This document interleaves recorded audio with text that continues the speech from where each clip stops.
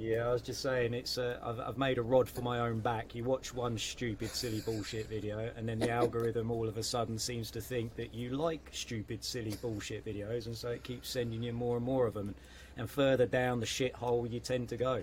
And I've got pretty deep and dark in this hole of shit, of stupid, silly bullshit, of people sticking fingers into things that really don't need to be having fingers stuck into them for a therapeutic benefit, for some enjoyment and pleasure, maybe elsewhere in bedroom circumstances. But for a therapist to be doing this as under the guise of treatment, no, I think it's stretching the realms of plausibility way too far. For those that don't know who you are, go ahead and introduce yourself, though, Coach. Just so they're okay. Do you want the long or short version? Man, we got plenty of time. I don't want to bastardize it, so that's why I'm letting you do it. Okay, well, my name's Adam, and in a nutshell, I'm a physiotherapist, or physical therapist, which I think you incorrectly call them over in the US. Have been a physiotherapist for just over 20 years. Haven't always been a physio, so I came into it as my third career. Really? Don't let these youthful looks confuse you. I've been around the block a few times. So I came out of the school system, the academic system, at a tender age of 18. I went into the military for a couple of years. Thank you for your service. I had aspirations of staying in there for a long duration and a long time to make a career out of it. But as things tend to happen, life comes around and makes plans change. Won't go into the gory details, but let's just say it was based around a woman. Say no more. And so I left the military a little bit earlier than I anticipated, came out onto Civvy Street and didn't have a fucking clue what to do with myself. So I thought, you know what, I'm the fittest I've ever been, so I'm going to use that to my advantage, and became a glorified personal trainer for a couple of months. Wanted to get some sort of, credibility behind that title that I'd just bestowed upon myself. So I went to university and did a degree in sports science, which I rather naively thought would give me some more credentials and make me more employable. And I came out after 3 years of doing that degree thinking, well, this is a fucking worthless degree.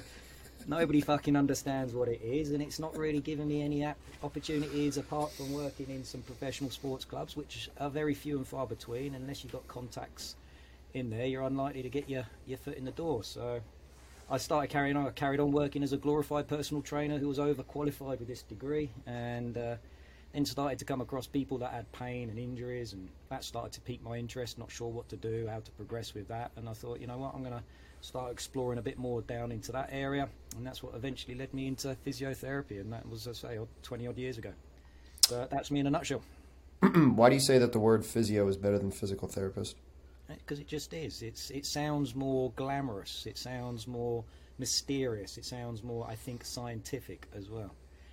Physiotherapist rather than a physical therapist. I agree with you. What do you think is the problem with physios? And do you like the word strength and conditioning coach, or strength? What's the word you like? What's your appropriate vernacular? Well, I've bastardized my qualification to say that I'm a strength and conditioning coach, but really, technically, I'm not. I haven't done any sort of formalised. I mean, but what's the difference, realistically? Well, yeah, I mean, the sports science degree I had taught me there was a lot of crossover, but it was more focused around, exercise physiology and the science of sport, kinesiology, rather than just pure strength and conditioning training. But there was certainly a lot of crossover. But I suppose technically sports scientist is what my first Bachelor of Science degree is in, and then physiotherapy is what my second one is. But what I think the problem is with physio is, where to begin? I've got lots of problems with the physiotherapy profession after working in it for 2 decades. But I think arrogance, egotisticalness, over complexity, taking credit for things that it doesn't deserve to take credit for, claiming that it's better than other healthcare professions out there, having this pompous, arrogant, hierarchical, elitist type of approach, which I don't think it deserves or gets much credit or deserves much credit. And yeah, just a shitload of stupid nonsense that infests the profession, mate. That's what I think is the problem with physiotherapy. I agree with you about the hierarchy too, because one of my buddies here is a physio, and we were actually talking about this the other day because you know, a lot of these structures set it up where there's like a hierarchy where it's like, okay, immediate injury, you got maybe if it's surgery, the, you know, surgeon's in charge, then it's the physio, then it's the ATC, and like, that's got to just be the problem with, like you said, with the degrees sucking. It's got to be academic, right? Like, how do we blow that whole thing up? I don't know how to blow it up, mate. I've been trying for years to get the profession to change and to recognise, you know, what it is good at and what it's not so good at, and give it some sort of little bit more honesty and humility. And I don't think I've been very successful in doing that, so I don't know how to change it. But no, I think a lot of physiotherapists' lack of confidence in doing the simple things really well stems for their inferiority complexes. And I think it's the medical system that a lot of us work in. We always feel second best or subservient to our medical colleagues, to the doctors and to the surgeons, and I think there's a lot of inferiority complex in physiotherapy for that, and so they try to make up for that by overcomplicating and overconflating a shitload of what they do in an attempt at what they think is a belief to make themselves appear more medical, to make them appear more, you know, intelligent than they actually are. And it fucking frustrates the hell out of me, particularly in the UK now. I'm seeing more and more physios running around pretending to be junior doctors. There's a lot of heavy promotion and pushing for physiotherapists' careers to go into the medical side of it. So we're seeing a lot of young physios being promoted to, you know, start talking about prescriptions, pharmacology, doing injection. Yeah, I mean, I've been trained in it as well. In my NHS career now, I'm a diagnostic ultrasonographer, so I've been trained to be doing radiology interventions. I've been trained to, say, prescribe medications, to do injections, all because this is what, again, a lot of physios believe this is where their skills evolve in. And I do see some people doing it well, but I also see a lot of the physios just, say, running around pretending to be junior doctors, and it's embarrassing and it frustrates me a lot. And the consequence of that is that a lot of the physiotherapy in the UK now has moved away from its roots, which is good quality injury diagnosis, pain diagnosis and rehabilitation. You know, there's no financial incentive or reward or career prospects for physios just to want to be good at getting people functioning and back doing what they need to be doing after an episode of pain and injury. It's all about interventions with medicines and injections and ultrasounds now, and it is depressing and it does frustrate me a lot. Yeah, no, I mean, you could almost say the same thing about strength and conditioning, and that's kind of why I asked you, what's the difference? Because I'm very fortunate where I work. The athletic trainer I work with, he's awesome. And I joke, I say, are you a strength coach? Are you an athletic trainer? Because when I'm training the whole team, if there's somebody in a return to play setting, he takes him and he's off doing what he needs to do, you know, regressing it. And, you know, Kyle, my athletic trainer, has taken the time to learn what dribbles are, learn my progressions and regressions to do those things. And if I'm training the whole team and he's training somebody one-on-one, well, isn't he technically being a strength and conditioning coach in that moment, right? And then when we're in practice and the whole team is there and they need the ATCs monitoring everybody and I'm rehabbing somebody, well, am I being an athletic trainer or physio? Like, that's why there doesn't need to be all these silos, right? And we can blur the lines, no? No, I totally agree, mate. But again, it's just that inferiority complexes of not wanting to feel like you're having somebody step on your toes or take away your skill set, and it's just all that protective mentality that I think a lot of the professions tend to have. This is my role, this is what I should do, you know, this is where my skills are, therefore, you know, you stick to what you're doing, I stick to what I do. But as you say, there's a lot of crossover and a lot of overlap, and I think there's a lot to be learned from each other. You know, I think I class myself as a better physio for aligning myself more with, you know, strength coaches, personal trainers, athletic trainers. I find that I've learned a shitload more from them than other than just sticking in my silo and listening to physios, because I'd still be thinking, you know, I could feel sacroiliac joints out of place and trigger points and fascial adhesions. If I only carried on just listening to physios, I'd be thinking all sorts of stupid bullshit. But the fact my eyes have been opened and my, you know, horizons broadened has come from my interaction and interdisciplinary working with other professions. Do you think it's because people are employed as educators but have never done it and haven't played sport themselves? So, like, I was talking with my wife that the teachers for strength and conditioning profession usually never even were fucking strength coaches in their day-to-day. Like, so why in the hell should they be educating the youth?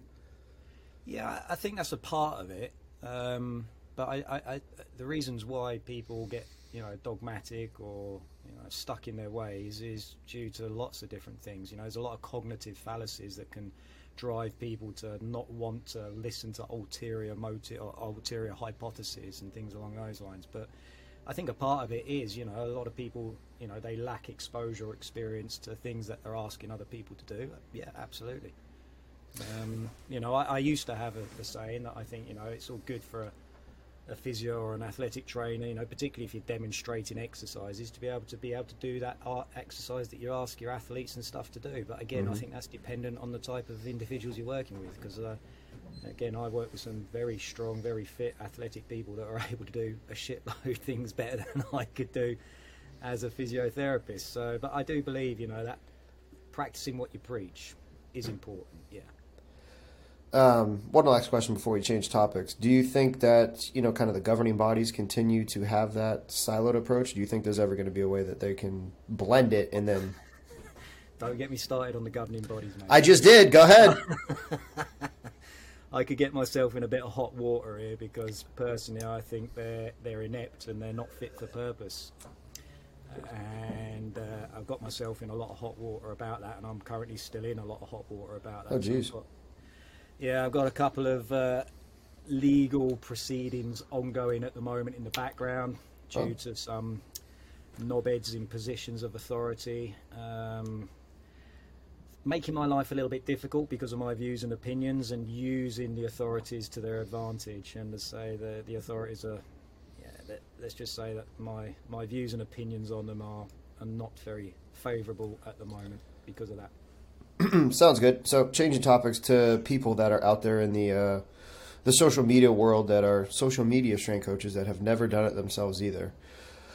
What would you say to our listeners and our demographic, right? The majority of the people listening right now are pretty young and impressionable. They're 24 to 34 men that are trying to get into the field.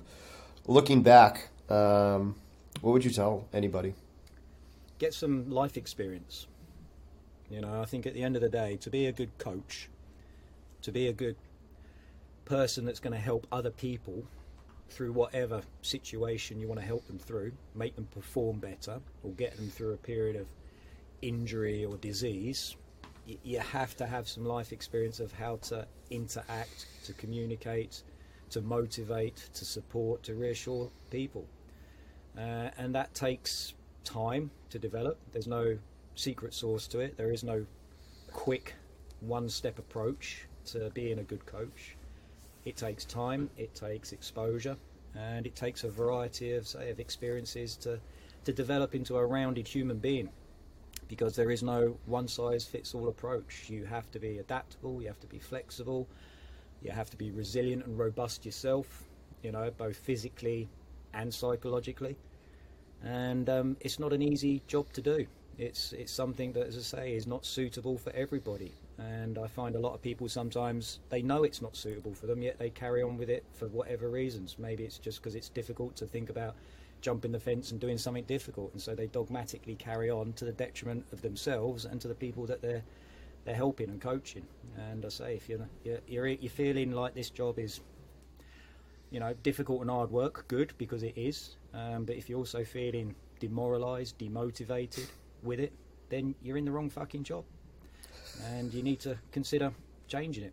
And the other thing is don't think you're going to seek fame and fortune or wealth through it either, because this is not the type of job that does that either.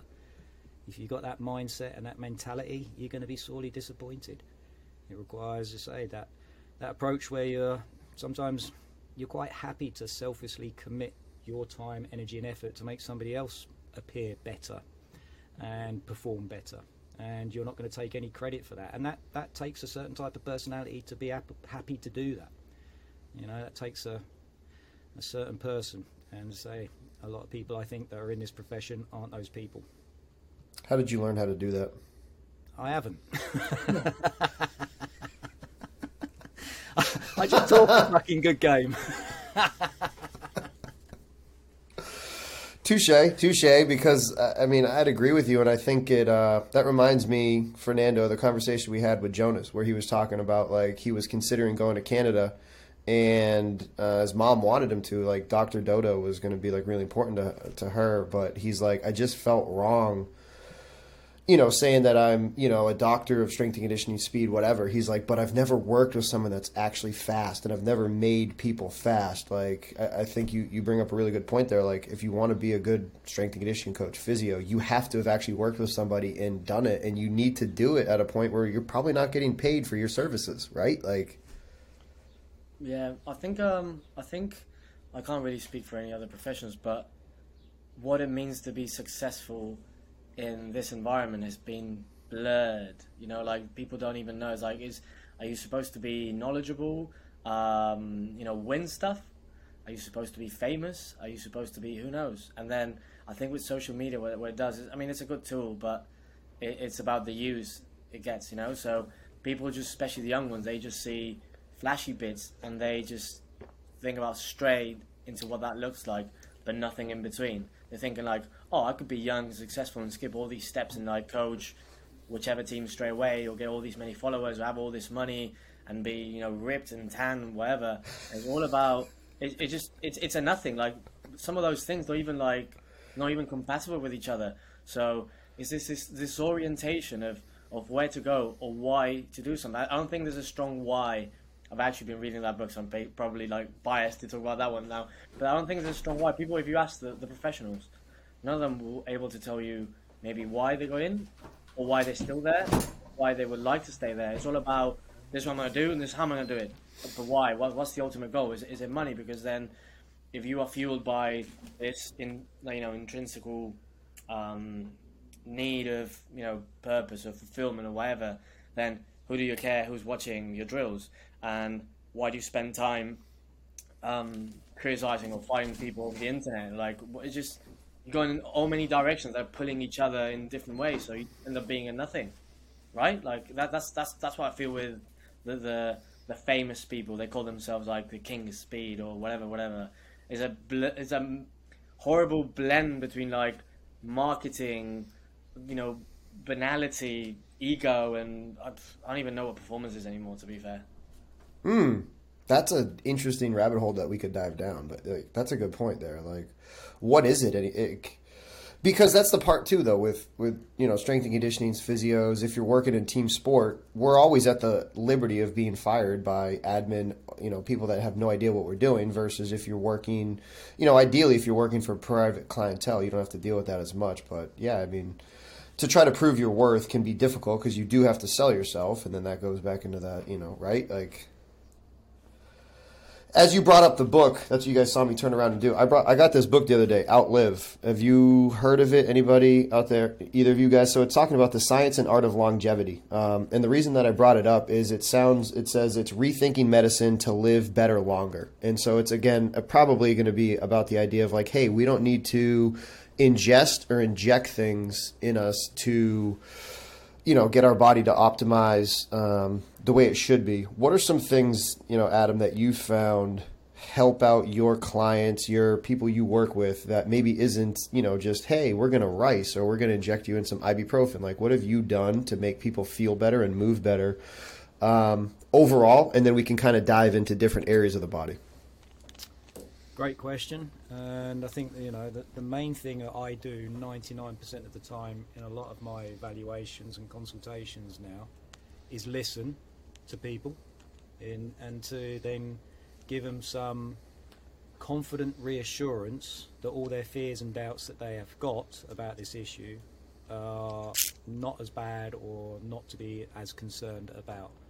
So I think that's the number one thing that I do as a healthcare professional 99% of the time. Because when people have a pain, an injury or a problem, normal human nature is for everybody to think worst case scenarios. What's going on? What's possibly could be happening? What's going to happen in the future?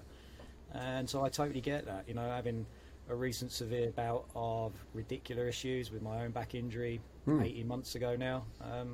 As a healthcare professional with lots of experience of helping other people through those situations, when it happened to me, my brain instantly went to worst case scenarios. So I know it happens to everybody in all sorts of situations. So a lot of the time, as I say, my biggest thing of helping people get healthy or get recovered from an injury is giving them reassurance after listening and giving them that sort of pathway, giving them some green light to be able to know what to progress on and what to focus on, which is basically keeping it simple as possible, not getting too distracted by all the gadgetry and the gimmickry that's out there. Focus on the big rocks before you start worrying about the 1%ers. You know, as probably all heard before, a bit cheesy, but it's true.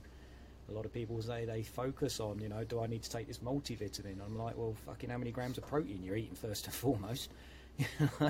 You know, how many calories you're shoving down your face and what your macros looking like before you start worrying about which brand of multivitamin to get. And that's the same with physiotherapy rehab. You know, they talk about, is this corrective exercise, you know, the best one to be doing? I'm like, well, fucking, are you getting your steps in? Are you sleeping? Are you doing your mobility stuff? You know, all this sort of stuff. That's the first thing before you start working about the motor control of your iliacus working at 13.5% of its MVIC. You know, that stuff comes way down the line, if at all, if it's ever needed. So, yeah, I think, you know, to answer that question, reassurance, listening, and focusing on the big stuff, the big rocks. What did you do? Go ahead. I imagine sometimes, especially for you with injuries and the people coming in that some sort of desperation or sadness state, is about, and that's probably what infuriates you, or one of the things, is about undoing what other people have done out of, like, you know, that ego. We say, like, where I feel important by getting someone clinging on my idea of giving them hope and all these explanations, and someone's desperate. When you're desperate, you just want to find a solution, and then you'll pay whatever you have to pay for someone to, you know, snap your gooch and, like, feel better. And, like, so it's very it's those videos, but it's very I know. And it's like you get extorted emotionally for someone offering you a solution, and this person might not even be trying to do that deliberately. They're just, like, ignorant and full of themselves, so they just think they can cure everyone. So they just go around saying, "Oh, I got the cure for everything," because they actually believe it. And this is one of the dangerous things we get in the health care professionals. And, well, in sport it's different because the athletes get promised all these things, and most of the time, or the biggest difficulties I've had in the last year is just debunking myths. You know, they get convinced of something, and these guys are, you know, talented or have the genetic predisposition or ability to overcome stupid stuff, and then they think that works, and it doesn't. So you're just trying to help them. It's just really tough. It's undoing the ineptitude of others, isn't it? Yeah, it's one of the biggest frustrations of my job, mate. It feels like it's Groundhog Day. I keep having the same discussions with different people 20 times a day, and it is frustrating, and it is hard work, and it is draining emotionally for me to feel like I'm banging my head against a brick wall and making that very little progress in the grand scheme of things. But yeah, no, it's trying to unpick, you know, the nocebo, the fear, the focus on the stuff that doesn't matter. That's the hardest thing to do, you know, and that's why I do get frustrated at people that do continue to perpetuate these myths on social media. And people say, why are you getting so worried about this? Why are you getting so frustrated? It's a small thing. And I'm like, it's not a small thing, you know, because this small thing that you think is inconsequential to you, I've seen absolutely ruin people. They focus on shit that doesn't matter. They get so concerned about stuff that you've said that they can't focus on anything else. They can't see the wood for the trees now. And so, you know, I see it all the time, you know, the old spinal flexion debate. It drives me crazy that people go around demonising this one particular part of the body's particular movement as being, you know, the most harmful or dangerous thing in the world. And it's like, why is that? Why have we said that spinal flexion's so bad, yet we're quite happy to do elbow flexion in a myriad of different ways? You know, all the exercise prescription with your bicep variations, fucking hell, yeah, you're the top fucking S&C coach and physiotherapist out there. As soon as you start giving a variation of spinal flexion, oh my god, you're dangerous, you're harmful, you're being risky, you're being that. I'm like, you've just given this guy 33 different bicep curls in all various different variations to hit all different parts of the targets of the heads. Why can't I do that to the spine? Oh, it's different. Why is it different? Show me the evidence where it's different. Show me the proof that it's more risky or dangerous. So things like this, I say, get me up on my high horse all the time, because I say around back pain, which is the number one thing I see a lot of, the fears and the harms that people promote and say out there are the hardest thing for me to unpick. And it is, and people say, well, it's just words. Words are harmless. You know, I'm like, they're fucking not. Words are like toothpaste. once you squeeze them out, you can't put them back into the tube. Mm. You know, they get out there, they get fucking ingrained, they get stuck into people's psyche and beliefs and understanding, and that's how dogma gets built as well, because these words just keep going round and round and round. More people keep saying it, more people keep believing it, until you know what? Everybody's saying the same thing, which is just fucking ridiculous. Because it's easier and more palatable to say the stupid stuff, and then when you actually set yourself up for debate and like actual rational arguments, then you feel yourself in a place of solitude, because people start giving you the fallacies. It'll be like, well, many ways lead to Rome. I was like, well, not many. It's not like everything, and the fact that in terms of cognitive like reasoning, the fact that something worked once doesn't mean it's right. You can't really, like, normal people don't have that basic reasoning process or understanding. Be like, oh, you know what? This is my magic, like, tiger device. It fights away tigers. There's no tigers in the Midlands. Be like, Fernando, there's never been tigers in the Midlands. Oh, well, I've had this. And then I'm selling the tiger repellent devices, like, that sort of thing. And we think it's funny. But the same, like, reasoning chain is for many other stuff. Oh, you know what? And it ended up going to the fact that people say, well, in my personal experience, which what was that? What was that supposed to mean? Well, I've seen it happen, so I do it. Like, how did you treat your own back then, or did you go see somebody else? No, I did what I would recommend to anybody else that's the same signs and symptoms as me, is keep a watchful eye on it, give it time, and keep moving. And that's pretty much what I did for a very bad bout of a posterior lateral disc herniation with radiculopathy. So, again, I didn't go and get scans, I didn't get imaging, I didn't go and get epidurals, didn't get massage, didn't get manipulation, because I don't believe that those things help or improve or speed up recovery. In fact, I think a lot of the times they do the opposite. They impede it, because normally they're surrounded by narratives of stupid shit.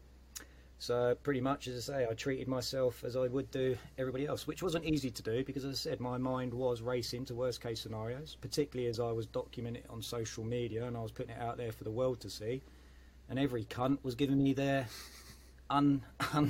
unsolicited bit of advice and information, and and people were always thinking and telling me of the worst case scenarios. They kept reinforcing those fears and doubts that I had constantly, daily, repetitively. So it was hard for me to sometimes try to keep my focus on what I would suggest the patient does. But yeah. Was the pain going down both legs or just one?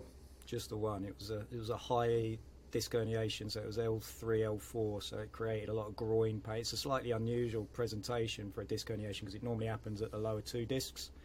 Mine happened at a higher disc level, so it created what I call not sciatic type symptoms, it caused thematic symptoms. It was anterior thigh pain rather than posterior thigh pain, a lot of groin pain, affecting the higher nerve roots up there, and a loss of quad strength rather than calf strength. So I lost about 50% of my left quad, which was really fucking concerning.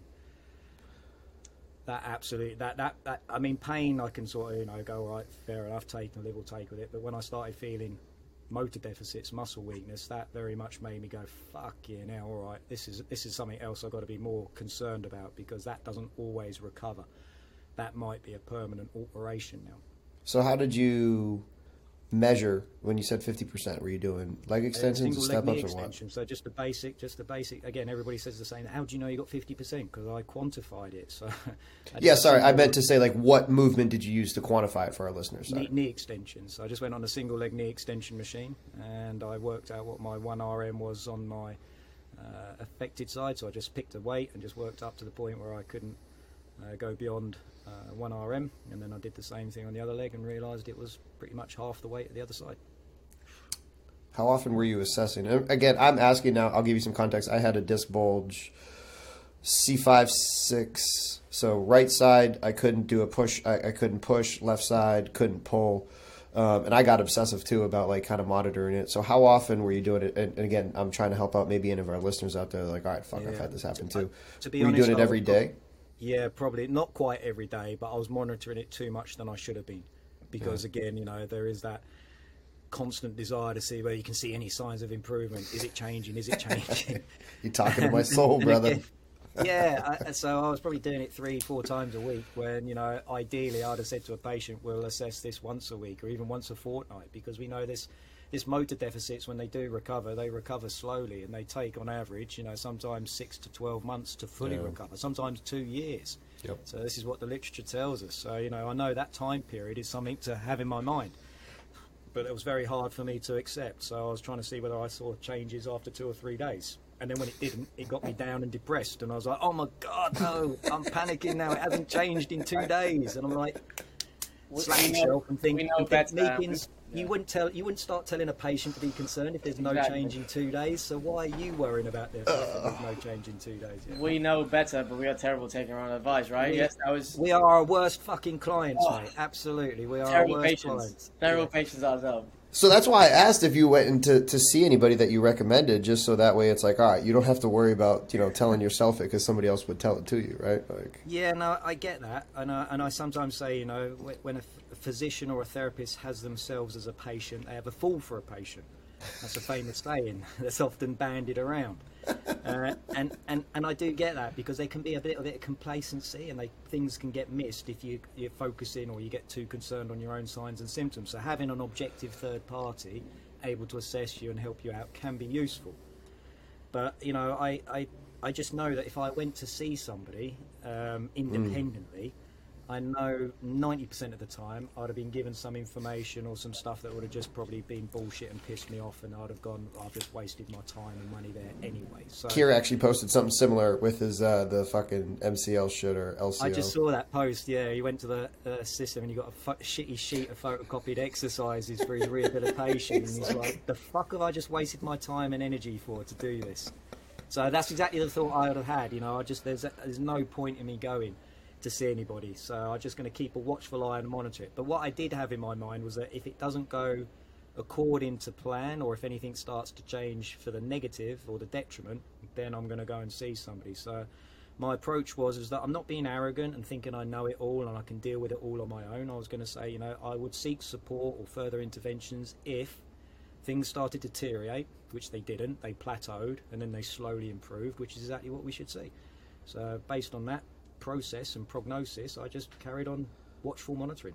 I'm wondering, and maybe our listeners out there are wondering the same exact thing, how did you know that it was going to be a disc bulge thing rather than like, oh, maybe some sort of a groin strain? If the was, I guess it's because it was radicular pain, not muscular pain, right? Yeah, sorry, I answered my own question. I mean, the mechanism of injury and the signs and symptoms can quite reliably, 90-odd% of the time, give us quite accurate diagnosis without the need for imaging. So there's always this debate around the need for getting an MR scan or some form of imaging to give you the 100% confirmation. And I can understand why some people want to do that, just to get that tick in the box to say, yeah, it's definitely this. But a lot of the time with these acute episodes, we can classify it into this sort of either specific back pain or non-specific back pain. And when we're talking specific back pain, we're talking things like disc herniations or stenosis or nerve root issues. So when we've got those signs and symptoms, and we've got the mechanism and the history in the patient, we don't need to get imaging. So it's listening to what the symptoms are and obviously your objective signs as well. Fernando, it looked like you were going to ask something before I move on. No, I was just reflecting on what I do when I have to train myself, and it's a very similar process. Sometimes I'm like, I know if I go heavy, I can because I'm strong, but I feel terrible for 5 days. I'll be fine. I can't walk today, and I just do it over and over again. And I was thinking I have to, I'm the worst patient ever. I mean, but if I was going to be my question for Adam. If I had to, I'd probably have 2 or 3 coaches I'd go to and be like, I trust you with the process. Who would that be for you, Adam? If you have people, Oh, great. If I had to trust somebody, I think I'd trust my compadre and business partner, Ben Cormack, who's a very good therapist when it comes to back pain. So I'd have definitely gone and sought his advice and guidance. My other colleague, Greg Lehman, who's a Canadian physio and chiropractor. I trust him for sound, reasonable, rational judgment. And if I needed medical advice and everything, there's a sports medicine doctor as well called James Noak, Dr. Noak, who, again, I would also perhaps go and see to talk about, the medical side of it, pharmacology, analgesia, injections and stuff along those lines. So, yeah, there's, again, thanks to social media, a network of people that I know are rational and reasonable that I would have reached out to if I needed to. Yeah, we don't want to be the doom and gloom podcast. There's a couple of good ones out there. Of course. Yeah. And they Yeah, they tend to be, say, limited, but they are out there. They're not they're not the majority, unfortunately. I want to get your opinion on, because I've seen it all too often in sport, and I'm guessing you have too, where somebody has a back injury, and then all of a sudden you see the fucking people doing like their X-band walks, and like they're never moving their spine again. Like, why in the actual fuck is that what the common narrative is, and how can we change it? Like, so again, what Fernando said there, how can we got an audience of young strength and conditioning coaches out there. How can we spin it and get them saying the positive narrative of what we need to be doing out there with an expert, on it? Well, I think there's a number of reasons. One is because of dogma, because it's just been said in the past and it just gets repeated time and time again. This is the way we've always done it. This is the way that we've always seen it work. So therefore, we're just going to stick with it. The other reason, I think, is litigation fears as well. Getting people to do things that could be dangerous or detrimental, and then you getting kicked in the arse financially, legally for it as well. So I think that's a big driver. Everybody tends to be overprotective and overguarded because of those fears and concerns. And then I think the other one is, again, is just ignorance, is just not being fully aware of, conflicting and contradictory research and information out there. I think people only read what they get put in front of them sometimes, and that's sometimes only put in front of them by people that have vested interests and biases into one approach over another, and so they tend to get very narrow view of what the research, the literature and the evidence tells us works. And at the end of the day, when you look at the research and literature, there isn't much robust evidence that says one thing works superiorly or better than another thing. There's lots of different roads to Rome.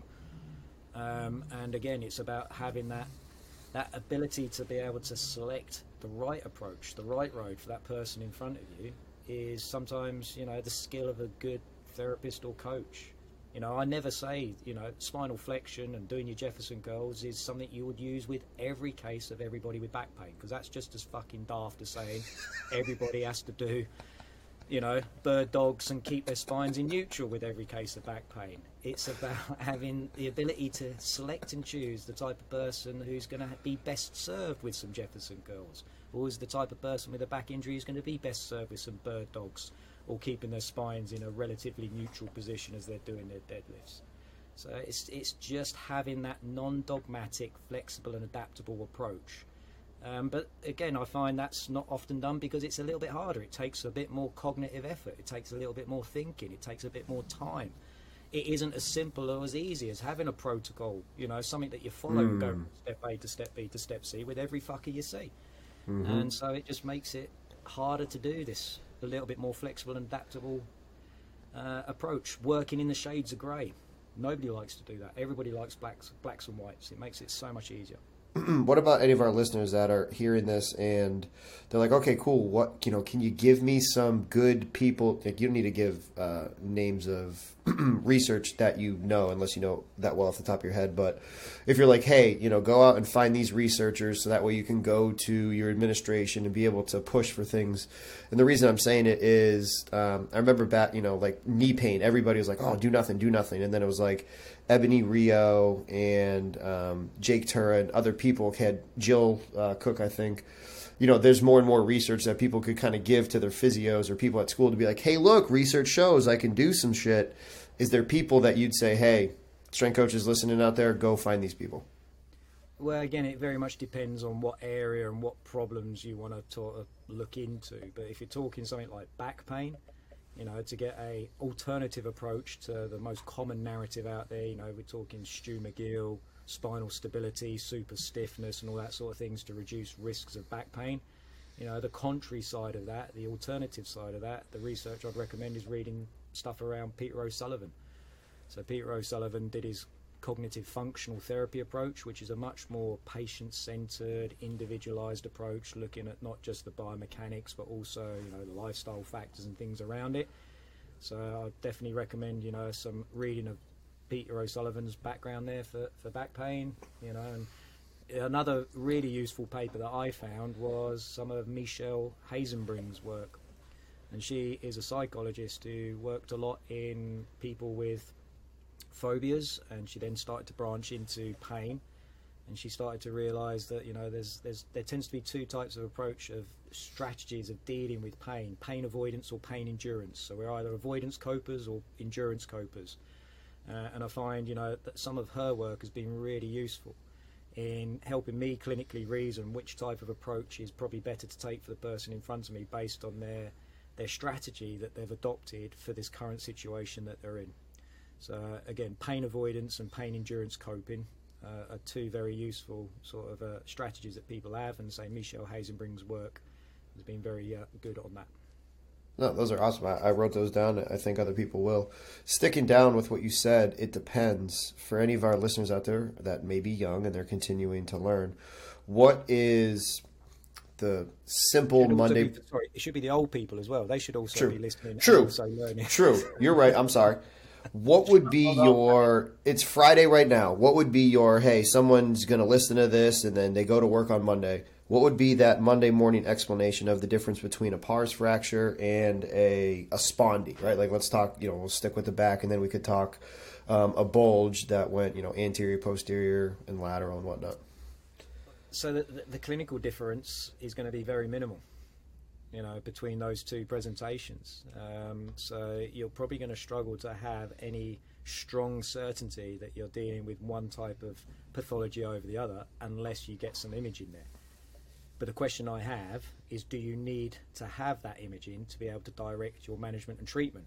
Because they don't really have any specific treatments. Because normally with a spondy or a pars articularis defect, it's normally graded activity and return back into the things they can't do that governs how we manage them. It's not really the pathology. It's their presentations of their pains and their problems. The only thing you've got to be concerned about is that there could be a other secondary differential diagnosis which might be a little bit more serious and sinister, that might need some further interventions, either some surgical interventions, you know. So if you've got something that is unstable or, you know, God forbid, tumorous or cancerous, mimicking any of these conditions, then obviously the sooner that's addressed and rectified, the better. But if you've got none of those sort of serious glaring concerns, then does it matter whether you're treating somebody with a spondy versus somebody with a pars articularis defect? And the simple answer is 99% of the time, no. Because that isn't what governs how you progress them or regress them. It's their reaction and their symptoms that they have or don't have on the tasks and activities you ask them to do. So that's my approach a lot of the time. I don't need a specific diagnosis to help people. You know, I have my suspicions a lot of the time in everybody. That's part of the clinical reasoning process. But it doesn't mean that if I'm uncertain, it doesn't mean I can't proceed with helping people. For anybody that has for your own case too, that has the radicular nerve pain, do you recommend taking, you know, prescriptions of gabapentin or things to help with the pain, or no? Like, I'm curious on the smile. So yeah, no. So my personal experience here was quite interesting. So, you know, when I was awake every 45 minutes during the night because of this neuropathic pain, and it was really fucking unpleasant, I thought, yeah, I've got to try and get some sleep. So I want to get something to get this pain under control. So I went and spoke to my doctor, and they suggested these neuropathic painkillers, and I tried them for a couple of weeks, and they made absolutely fuck all difference. I had minimal positive experiences with any of these neuropathic painkillers. So I didn't get a very good response, but I've heard other people say they were like magic. They significantly reduced their pain a lot. Why they didn't work for me, I have got no real strong ideas. You know, maybe it was because of the type of nerve root issue. I think with maybe more the mechanical compressions rather than inflammatory compressions. So if you've got a disc prolapse or a part of the disc that's compressing mechanically onto the nerve root, I don't think the neuropathic painkillers are going to be as effective as if you've got some sort of inflammatory irritation to the nerve root. That may be a reason why, but that's just a guess. But no, I think, you know, when you're trying to get pain under control, again, there are lots of different options for you. Pain can be modulated in some really unusual ways a lot of the time, you know, and it's not only analgesia and pharmacology that can do that. Movement can be a great painkiller. You know, massage, manipulations, they can be great painkillers, but that's all you're doing is you're playing around with the symptoms. So I often tell people, it's not about, just trying one. It's sometimes trying a number of them, seeing which one gives you the best bang for your buck with less side effects. So, experiment when you've got these type of symptoms and see what works for you. For me, the one that worked well for me after experimenting a lot of the times, hot baths and a glass of red wine. Fucking right. Fucking magic, mate. Absolutely reduced my pain the most. I mean, temporarily, wasn't anything lasting long periods of time, but just gave me those 2 or 3 hours of significant pain reduction. So if anybody wants my cure for radiculopathy, hot baths and red wine. How about traction? Do you use, and again, I'm assuming the answer is going to be depends, but traction at the lower extremity or upper? It does depend, but it has, again, very short-lasting effects, and those effects are probably not worth the time, energy, and costs of going to get it. So, it's that cost-reward ratio. I think, the risk-reward ratio as well, but there's also costs, time, energy, effort, etc. And I think a lot of the time with these type of manual therapy, traction type treatments, there's a lot of time to get a small lasting effect that just doesn't seem to be worth it for me. And then the last one that I've read research on and have, tried to push for anybody is the sensory deprivation float tanks. I like them, have used them. What are your, again, I'm assuming it's going to be depends and case by case, but just want to hear your opinion on it. I've not actually heard of those for pain reduction at all. So that's a new one on me. Yeah, no, the place that I go, I'm actually going tomorrow. But the people, the guy had back pain forever and kind of researched it, and then, we were going back and forth, and that's how I was able to get the school to pay for kids to go. We'd say, oh, they have back pain, and throw the guise of getting them in there that way. Interesting, I suppose. Well, there you go. Hey, I provide, like, right there, we're fucking ending the show right here. I was able to provide some content and some help for him. I want to respect your time. We've been on here for 52 minutes. If anybody wants to follow you and continue to learn about, hot bathtubs, hot bath and red wine, or any of your other home remedies, where can they follow you? Where can they find you if they don't already know where you are? Because you have a massive following on social media. Yeah, I'm a bit of a social media whore, so I'm across all the platforms. You can find me on most. I'm even on fucking TikTok now. Holy shit! Look at you. Oh, no. Doing one of these, just dances and. Yeah, I'm not in the bikinis and doing the dancing now, quite yet. Are those Cleto Rays behind you? I see the Cleto Ray boxing gloves behind you. They're flies. They're flies. Okay. I mean, you gonna have some TikToks you just beating people up too, like you stupid fucking. Shut the fuck up. Yeah, no, I say I've used TikTok for its social media algorithms and its technology, actually. I think it's one of the better platforms with all its amazing green screen features and stuff like that. But I hardly use it for any engagement or anything along those. I'm mostly on, Instagram and Twitter. So it's just under my name, Adam Meakins, or you can look me up under the Sports Physio as well. Man, I appreciate you being and giving us some time at the end of your day. So thank you very much and enjoy the rest of your day.